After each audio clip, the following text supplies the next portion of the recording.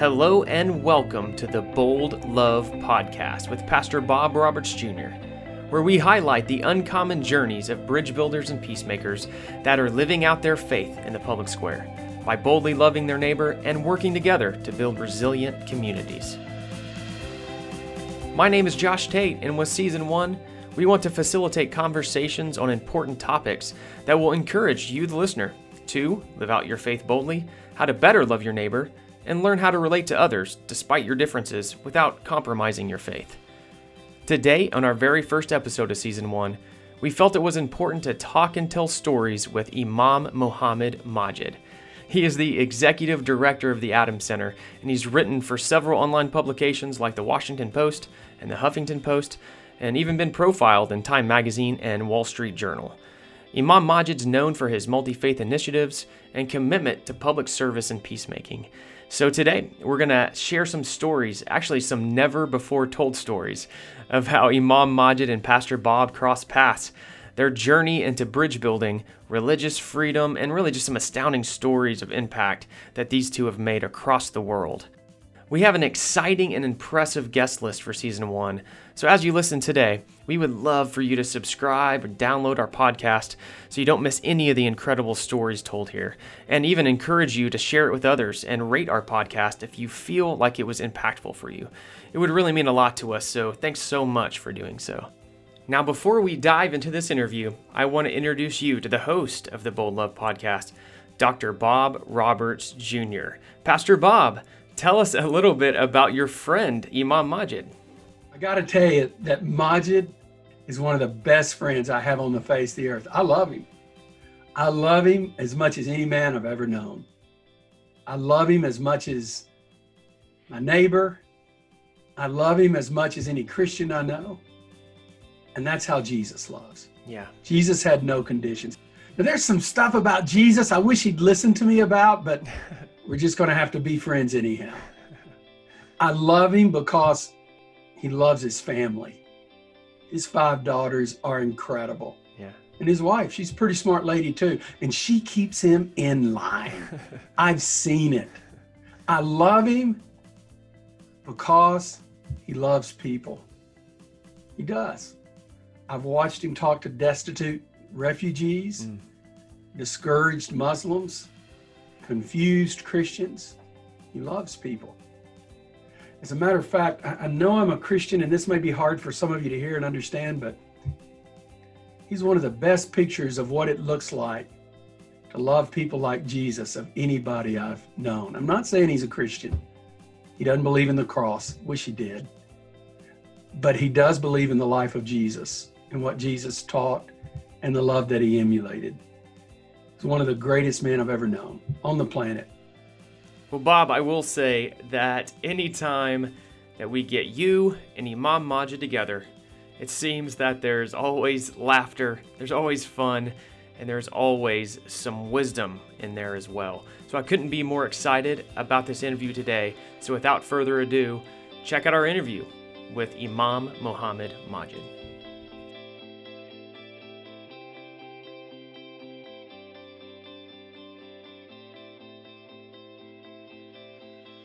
Met him in Nepal, walking around a bunch of Hindu temples, looking at some crazy ancient cartoons on the edges of the buildings in Kathmandu, laughing and going, what were these people thinking? So a Christian who's conservative and a Muslim who's conservative, but we also realize that there are some real problems in the way we get along with our faith. And there's nobody like Majid who works with building bridges between the faiths. But, you know, there's some terrible things that have been said about you and me, Majid. You know, I've been accused of starting another religion. I've been accused of being a Muslim. I've been accused of not holding on to the tenets of my faith. And none of that's true. I just became friends with you. Yeah, that's your problem. You know, it's very interesting that God is the best planner. Who have thought, and an imam from Sudan grew up in a village in the north of Sudan that you cannot see it in Sudanese map. Forget about the world map. It is not there. You cannot point to it. Was born in that village on the bank of the Nile. Come to United States now more than 3 decades. Would meet a pastor, evangelical pastor, not from Washington, D.C., not from New York, not from California, the liberal places, from Texas. Amen. The hard land. Texas stand. Yeah, hard land. And then we have heart-to-heart conversation. I think, Bob, that conversation you and I had in Nepal was amazing. I remember that we said we would like to do something about the relationship between the Christian and Muslims in a real sense, rather than just going to conferences and white paper and discussions and those kind of things. Well, hey, can I ask you something about that? Yeah. What prepared you for this kind of work? Let's go back to Sudan. I want to know about that. I mean, what's the story there? My mother passed away when I was 4 years old. Oh, okay. She passed away. I have a youngest brother, who's 2 years younger than me. And she after a birth of a child, she passed away during that time. And the child did not survive also. But it is that woman, I think, genes in me really made me really care about people. My father used to tell me a lot about her. So do you remember her? Do you have any memories of her? I have, very short memory because I was 4 years old. But I remember that beautiful face, of loving and caring mother. But most of the stories about her, I heard it from my father and my older sister, God bless her soul, and my brother. But she was a very simple lady, very smart woman, but very compassionate. Her home was very wide, always open for guests. A very dedicated, smiling lady, very patient, had perseverance in life. Her life was, they grew up in a village where there's no electricity, there's no running water, but they shared everything they have. Their homes stayed open the whole day, the whole village like that. The main door when you walk into the home is not locked. If you don't like the lunch in your home, you eat in the neighbor. So when you cook it, that is go from house to house. There's no cell phone. There's no privacy. My space, your space. It was so accommodating. And that is the environment I grew up in, of inclusive openness. You can walk in anyone's home and eat. And that really prepared me for this kind of work. The openness, the accessibility to people, being a people person. I see my father and my mother grew up in that environment. That really what made me who I am now today. I've heard you tell a story about your dad and him teaching you how to serve people.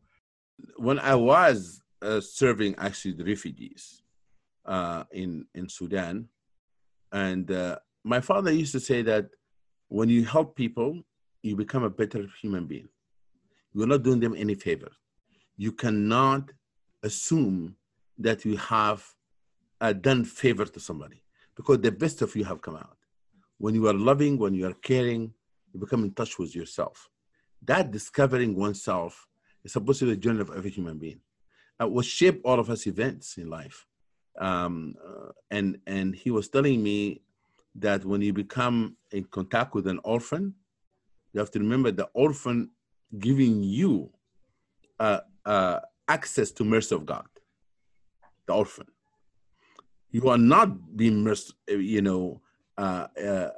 giving them any benefit, but you are benefiting from them because you're a better human being. My father was called the smile man. Always smiling. To the extent that people said to me, I have not seen your father upset. Even when he has his pain, he has fever 105. One of the nurses screamed in Washington Hospital Center here, said, "Oh, your father's fever is so high. Why are you not saying anything?" I said, I don't know. He's just resilient. Now, he was the Grand Mufti of Sudan. Yes, How he did was. that happen? Was he the imam in your local village? I'm just curious. How did? My father graduated from the most prestigious seminary. It's called Al-Azhar. Oh, I didn't know that. Yeah, my In father Cairo. was an Al-Azhar graduate from Egypt. Wow. His Islamic training from there. And he earned the highest degree of theology and Islamic law. When he came to Sudan, actually started working in a rural area, small villages. And his work was very interesting because he would preach, but also he will make sure that people have clothing, have running water, food. Like he was just doing it all. And very selfless. He would spend hours and hours walking sometimes, or, riding in very tough road with very little means so that he can help those people. And that earned him respect among the scholars in Sudan. He's a people person who will go to the villages and will take these big speakers and talk to them about morality, about loving thy neighbor, about being caring individuals. And he will go to places where maybe people have dispute, and he become peacemaker between them. If the two tribes are fighting, he will, bring peace between them, and creating like a council, peace council in those places. Did you go with him when he would do that? Yeah, in 2 occasions I went with him. Did you ever get afraid or? No, because the way he goes, that there's a legal aspect of conflict, and there's a spiritual aspect. He deals with spiritual aspect, not the legal aspect. But he's there to heal people. Healing. He come as a healer. Yeah, Majid, I think that's amazing, and how influential your dad was, especially in the work that you're doing around the world in bridge building now. Bob, I want to ask you a question. Who was influential for you during your childhood? My mom. I would say I was impacted more by my mom than anybody else. So by the time my mom and dad were 22, they had 4 kids. Wow. So you do the math. My mom was 17, my dad was 18 when they got married, and they started pretty quick. That's interesting. My mother was married when she was 17. Really? Yeah. So he had a lot of kids. My dad and mom, they were poor. My father pastored little churches. He was from deep East Texas, and that's our roots. And so there's a lot of prejudice in East Texas, racism and things like that. But I saw my mom as a little boy growing up, because my dad was a pastor. When people would be hungry, they'd go to the church. A lot of times my dad would send them to the parsonage. That's a house they built for the preacher to live in. And it was a small house. And I can remember my mom setting up tables and feeding poor people. And she would treat them with such respect, Majid. I mean, these are people, they hadn't bathed for days. They stunk. Wow. They were dirty. And yet she would talk to them with respect and kindness. But it's interesting watching my mom, how she would love people, serve people, teach us how to do that. Now, my dad taught me the Bible, and my dad taught me how to work.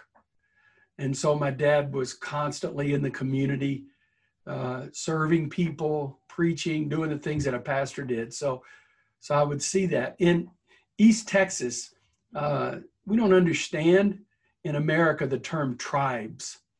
But the truth of the matter is East Texas has all these villages. I call them small towns. But you would understand, Majid, they're really villages. Moving from one village to the next was very difficult. So I would see my parents serve, but I would see them also move to a different village. And so my brothers and sisters never really felt accepted in those villages.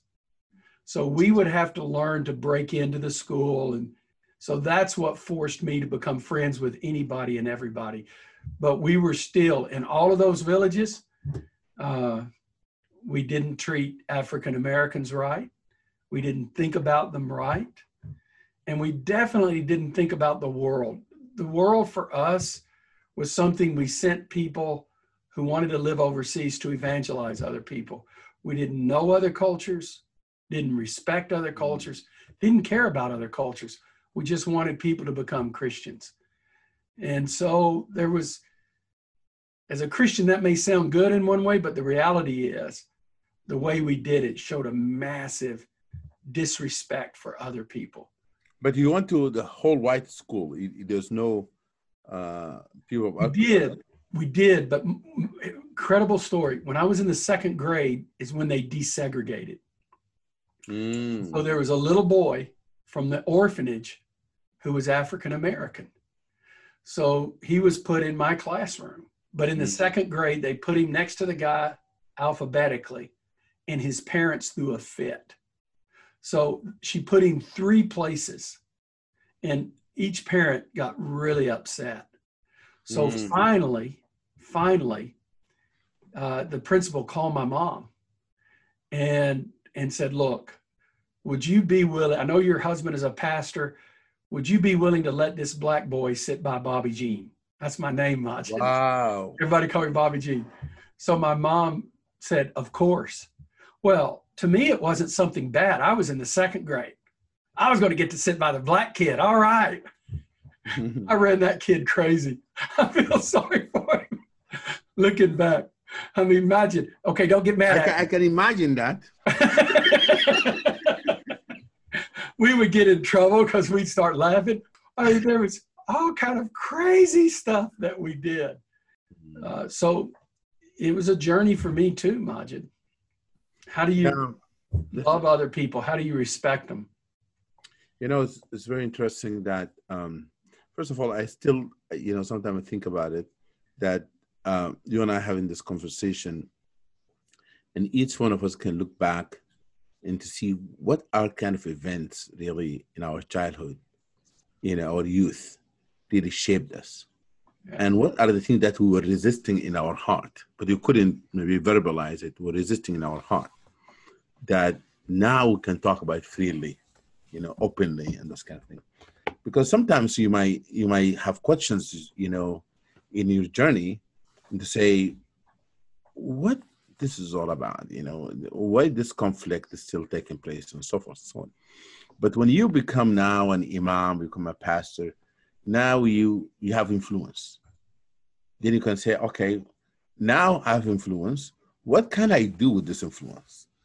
It's very interesting that that sometimes we don't know even what we say, how many people that may impact those people. Even just a sermon.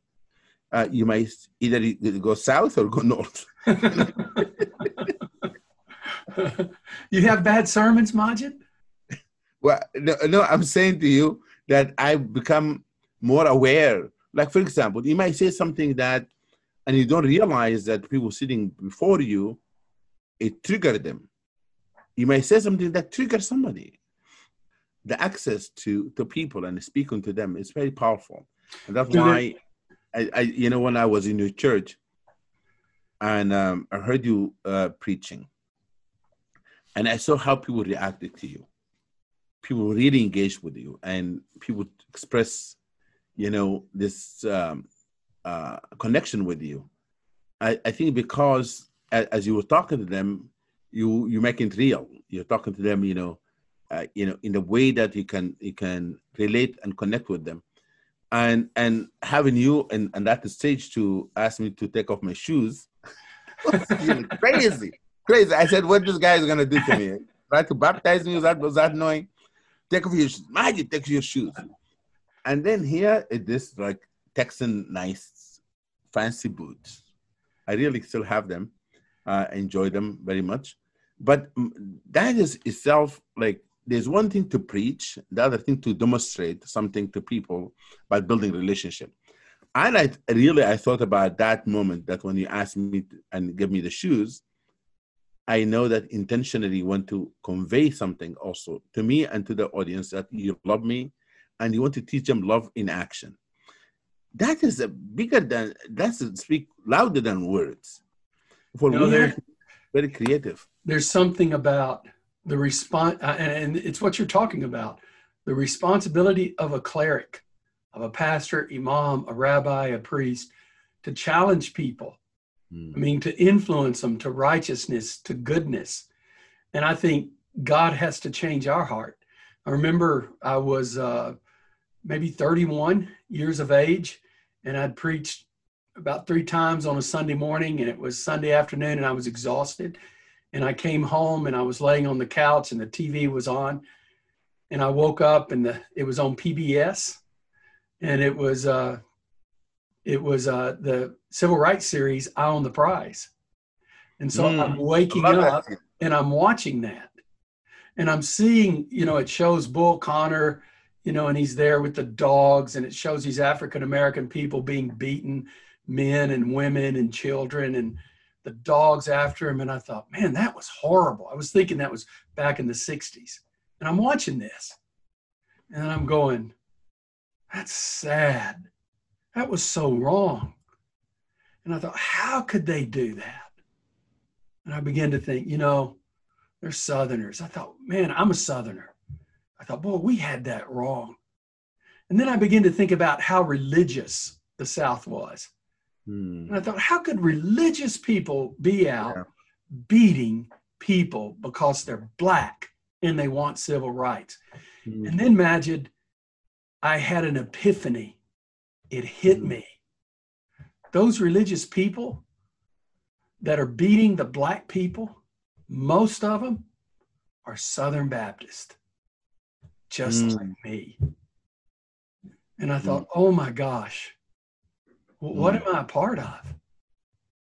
Why did we do that? And all of a sudden it hit me. There weren't any racial issues. This was in the early 90s. But what hit me was, this is wrong. And I need to be more engaged and to speak out against. And so the pulpit, all of a sudden it hit me. How do I respond to that? How do I keep pushing us forward in how we see other people? But I'd heard this very famous pastor, our church was growing, and I started speaking at all these famous events. I won't tell you who, but you've seen the guy on TV. And he taught us, he said, whatever you do, don't speak about anything that's controversial. Because if you want your church to keep growing, you start talking about race or anything else, you'll mess it up. And I listened to him, Majid, and guess what? He was wrong. And I bought a lie. Because I think the responsibility that we have to change cultures, I think is big, Majid. I mean, it's like it's easy to preach, you sinners, you shouldn't be sleeping around, getting drunk or any of that stuff. That's easy. You need to clean your life up, be a better person. But I think there's another level of preaching and leadership that says, man, this is what it's like to live in a just society. I really like what you're saying. When I teach, I tell people there's 2 aspects of religion, inward and outward. Inward, it is where the change of the heart take place. And it's very easy to do outward religion. To show up in the mosque or show up in the church and you're thinking, reading the Quran or singing hallelujah. It's easy to do. That outward religion. The inward religion, when you clean your heart from envies, from hatred, from jealousy, from prejudice, that's the most difficult aspect of religion. Because other aspect of it is just, entertaining yourself, and just feeling good. Sometimes you don't even have get the guilt out. I check the box. I went to the church. I went to the mosque. But one of the things my grandfather used to say. That's amazing, man. He was a tribal leader, wasn't he? Yeah, he was highly respected in our village.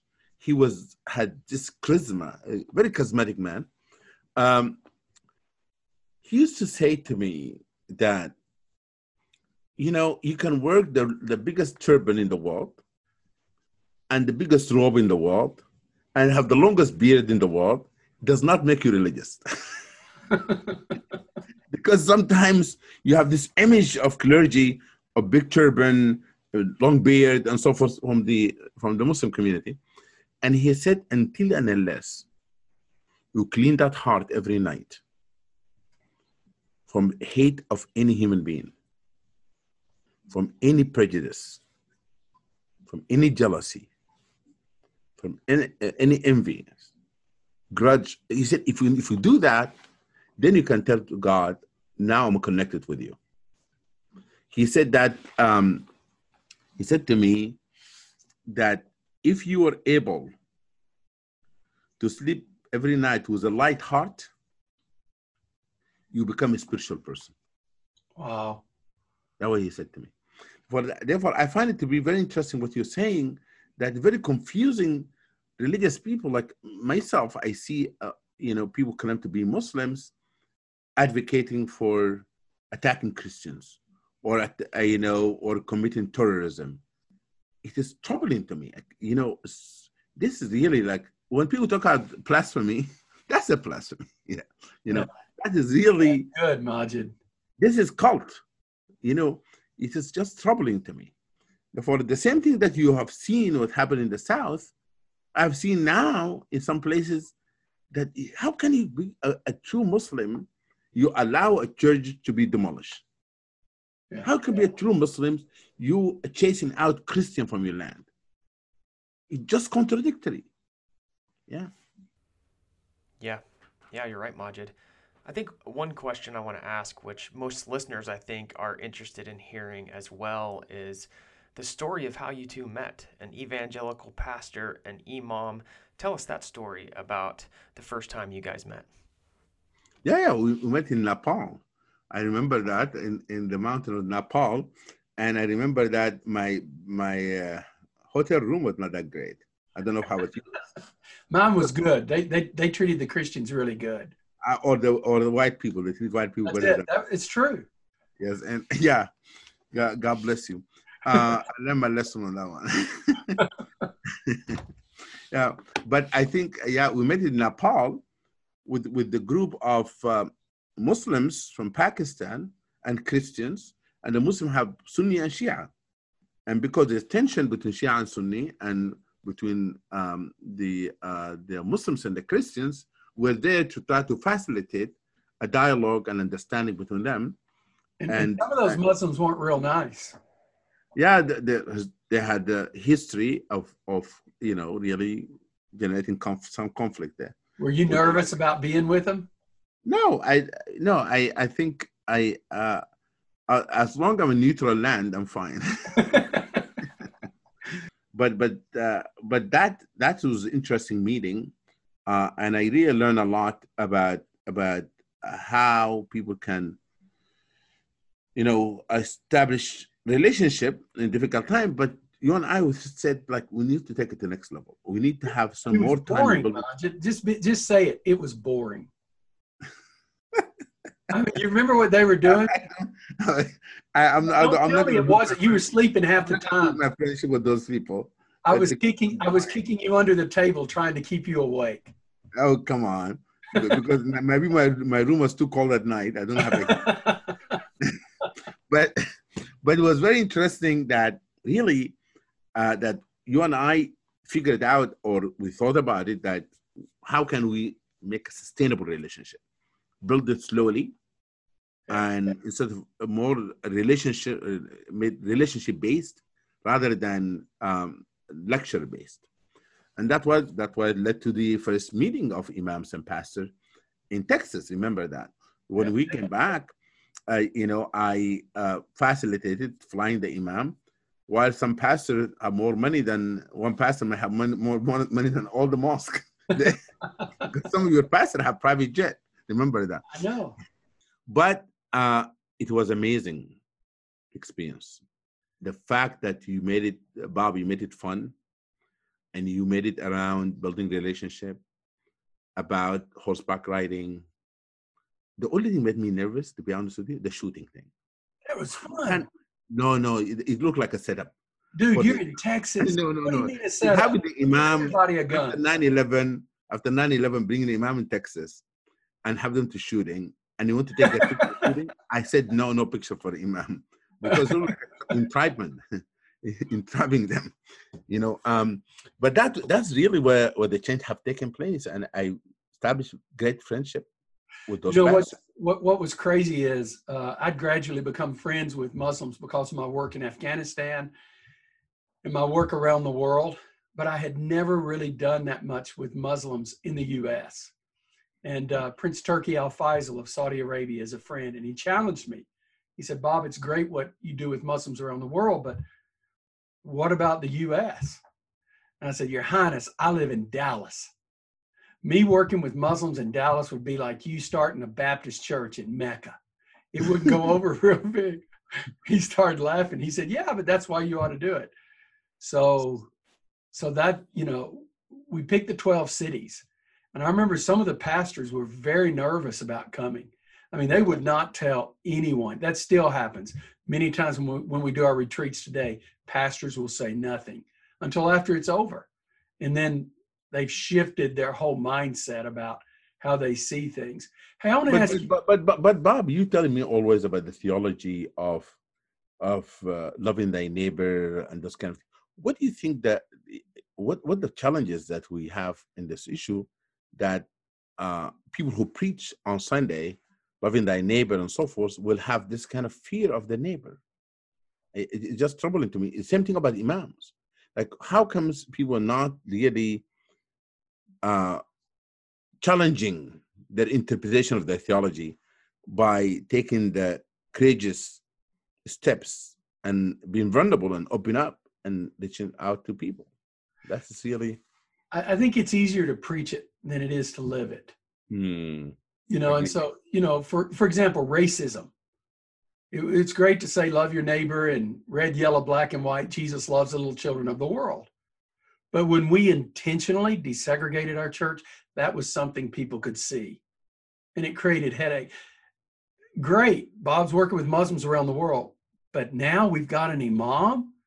The most prominent imam in America is speaking at our church on Sunday. Has Bob lost his mind? He let him get up there and explain what Muslims believe. I think preaching is more than the words. It's the picture. It's the picture and how they see us living our lives. You know, Majid, I've seen this with you. Pastors are blown away when they meet you. They go, my gosh, that's an imam? Because you smile. You're like your dad. You're always grinning. You're always smiling. You're always having fun, you know. And when they see that, they go, wow. Hey, by the way, we were in Uzbekistan.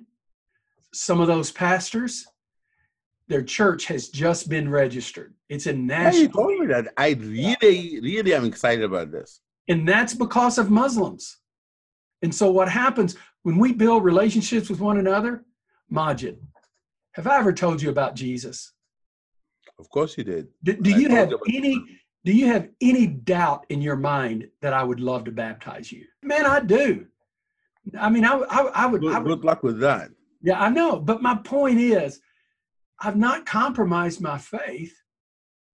Yeah. But I said my faith is bigger than loving somebody that's just in my faith. Is my faith big enough? Here's another way we say it as Christian. Is Jesus big enough inside of me to love somebody outside my tribe? And I think that model has to be there. And you've done that to me. And so, you know, we were called the Muslim church. And I remember a staff member coming in one day, all upset. We've got to stop all this Muslim stuff. They're calling us the Muslim church. It's hurting us. You've been criticized. I mean, there's something called moral imperative, and there's something called moral expediencies. Expediencies meaning that convenient moral, you know, that you have to be consistent, even in the most difficult time, to make the right decision, even if it upsets some people. But eventually, those people are going to come around. Like, the question is this: what is the history of religion? How many people cheer and clap for Jesus when he started teaching in the beginning? Not many. Not many people. You know, people become his enemy. There's some people don't like him. The same thing with Prophet Muhammad. The same thing with Moses. Therefore, religion is not about having everyone sing kumbaya. It's sometimes you have to challenge the status quo. You have to teach morality. You have to stand for what is right. Conveniency, it is not the teaching that of Jesus, of Moses, or Muhammad. How do you handle the criticism?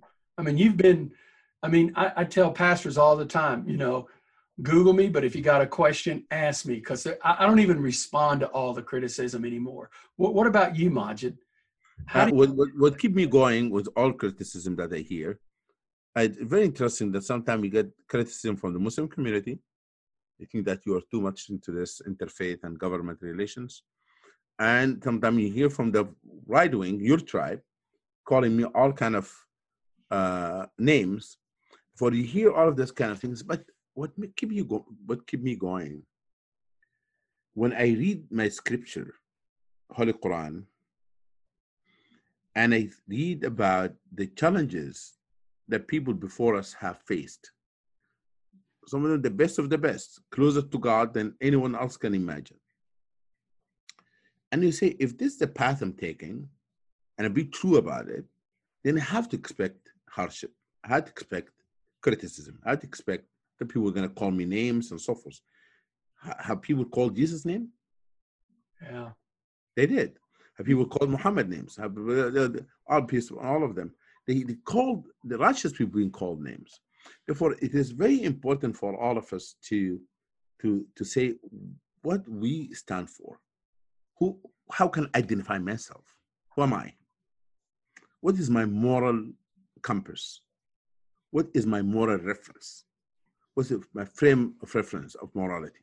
That's what I need to think about. And then I'm going to say, I'm going to be friend of Bob. I'm going to be friend with Jewish leaders. I'm going to be friend with everybody. We can find a common ground in this beautiful country of the United States. Allow an immigrant like myself to have a chance to flourish, have relationship, have family, be able to practice his religion. But Bob, the reason that I advocate for Christians around the world, the Muslim community, to be protected is a matter of principle, not politics. Yeah. I believe my religion saying that I will become closer to God by protecting the Christians in Muslim country, but also is a matter of gratitude. I'm here, and the majority, with all the trouble of Islamophobia, negative things, is still I live in a country that is freedom of religion being granted by the Constitution. I can fight for my rights through the law, and I have to do the same for every Christian religious minorities in the majority of Muslim countries. That's why we started this whole thing of the Marrakesh Declaration of Sheikh Bambaya. Therefore, this is my principle into this issue. Majid, I have a dream and a desire and a hope, and it's this: that I start a lot of churches here in the U.S. and I train young pastors. But I dream of every young pastor that I train having an imam that they're as close to as I am to you. That's my dream. Because when that happens, Majid, then fear will go down. When that happens, then we can work together to build a society for everybody, not just people like that happens. When that happens, we can even have better conversations about our faith. I mean, think about it, Majid. So many pastors and imams, when we get them together, they really can't talk. This is what our faith teaches. They are so busy saying, no, we don't believe that. No, we don't believe that. I mean, on both sides. You hear that. Why? Yeah. Because Muslims, some imams have built this narrative that all the Christians are horrible. Some of the pastors have built a narrative that Muslims are horrible and they're evil and demonic. That's tragic. And it's even not biblical. Even if I disagree with faith, you disagree with my faith. We're both created in the image of God. We're sacred from God. Life is sacred. We can't do that. Yeah, it's very interesting that we see now this multi-faith neighborhood that you and I established, co-founded, and you see the impact of it in many people's life. And I'm so happy that to go to this journey with you that we see the change shift happening from city to city, where the imams and pastors becoming really close friends. They establish this relationship where they can call one another if something happened in their community. We have pastors who come and stood with the Muslims when the mosque was surrounded by extremist group, and you have this kind of development happening in America because of relationship. That's why I'm excited about this journey of touring America. Every single city that we need to have this friendship between imam and pastor and rabbi. I've loved it, Majid. I love going around the world with you. I love watching you eat horse and monkey and other animals. Hey. For the record, I did not eat horse. I did not eat monkey. Okay. You ate the horse. I don't know what your religion says. Actually, I feel shamed that that you ate horses and you're from Texas. You're supposed to be prohibited. It's good. Like, it's supposed to be like prohibited for all the Christians in Texas to eat horses. Listen, it's just like chicken. It's just like chicken. No, but don't you see horses in Texas? Don't you feel bad? Yeah, I was eating a fat ugly horse. A cowboy. Yeah, Shame on they were fat ugly. So bad, so bad for you betrayed your horses. Hey, I have a quick question. Yes. So you talk about Multi-Faith Neighbors Network. What is your hope for the future and the work that you're doing together? Oh, that's a very good question. I think my hope is just what you just said earlier, that every imam and every pastor get to know one another, and we transform communities. My hope is that, the Dr. King has his dream, and it's still his dream not being completely realized, but we should have a dream as well. Our dream is to stand with one another in building community that compassionate, loving, and caring community. My dream is that my children will have no fear growing up in America, and my grandchildren will have a society where they don't hear an imam or a pastor or a rabbi preach hate. That's my dream. And in order to do that, we have to get into building true, genuine relationships. So I would agree with that dream. I'm on board for that. I would just like to see it modeled in America and spread out to the ends of the earth. That's my dream.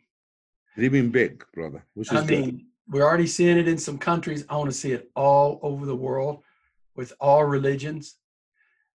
That's my dream. Thank you for your dream, brother. Yeah. So for our listeners, what would you say is a first step in faith and action in the public square and getting involved, whether they're an evangelical Christian or a Muslim? What would be their first step? Ignorance is the biggest source of fear. By knowing someone, you will eliminate or reduce the fear and the unknown. And to do that, you have to take the steps of being vulnerable, expose yourself to other people's culture, other people's religion, and that does not mean to water down your own religion. It will affirm your faith, because you have to do it from your faith perspective. You do it because you're Muslim, you do it because you are Christian. And that's really what we want to see happening. One of the things Majid and I have learned, what changed pastors and imams, it's not information, it's relationships. Which is transformation, yeah. And so everybody can build a relationship with someone that's different. They can say, hey, let's eat together in the cafeteria today. Let's go grab a bite of lunch together. Let's talk. We're going to go out. Let's take our families to the park together. Because at the end of the day, that's the goal. The goal, Josh, is to get people connected. Because once you get to know someone, it changes you forever. Absolutely. Amen. Majid, I want to thank you so much for joining us. We got a long journey ahead of us, but we're going to make it. And Majid, it's going to be tough. People are going to give us a hard time, but dude, we're going to have some fun in the meantime. We can't stop the haters, but we can eat all the Bluebell ice cream we want. And we're going to do it, man. Thank you so much, Bob. We shall overcome, as they have been said, and we walk together in this walk, this path of peace and building harmonious society. God bless you. Thank you so much for joining us on this storytelling journey with Bob Roberts Jr. We are honored that you would listen, and we hope that you were impacted by the conversation. If so, we would love for you to download and subscribe to the podcast and share with others on social media. For more information on the podcast, show notes, or any references, you can go to bobrobertsjr.com, click podcast, and you can get all the information there. Thanks again for joining us, and remember, at the Bold Love Podcast, we want to encourage you to live out your faith boldly, better love your neighbor, and learn how to relate to others despite your differences without compromising your faith. Have a great day.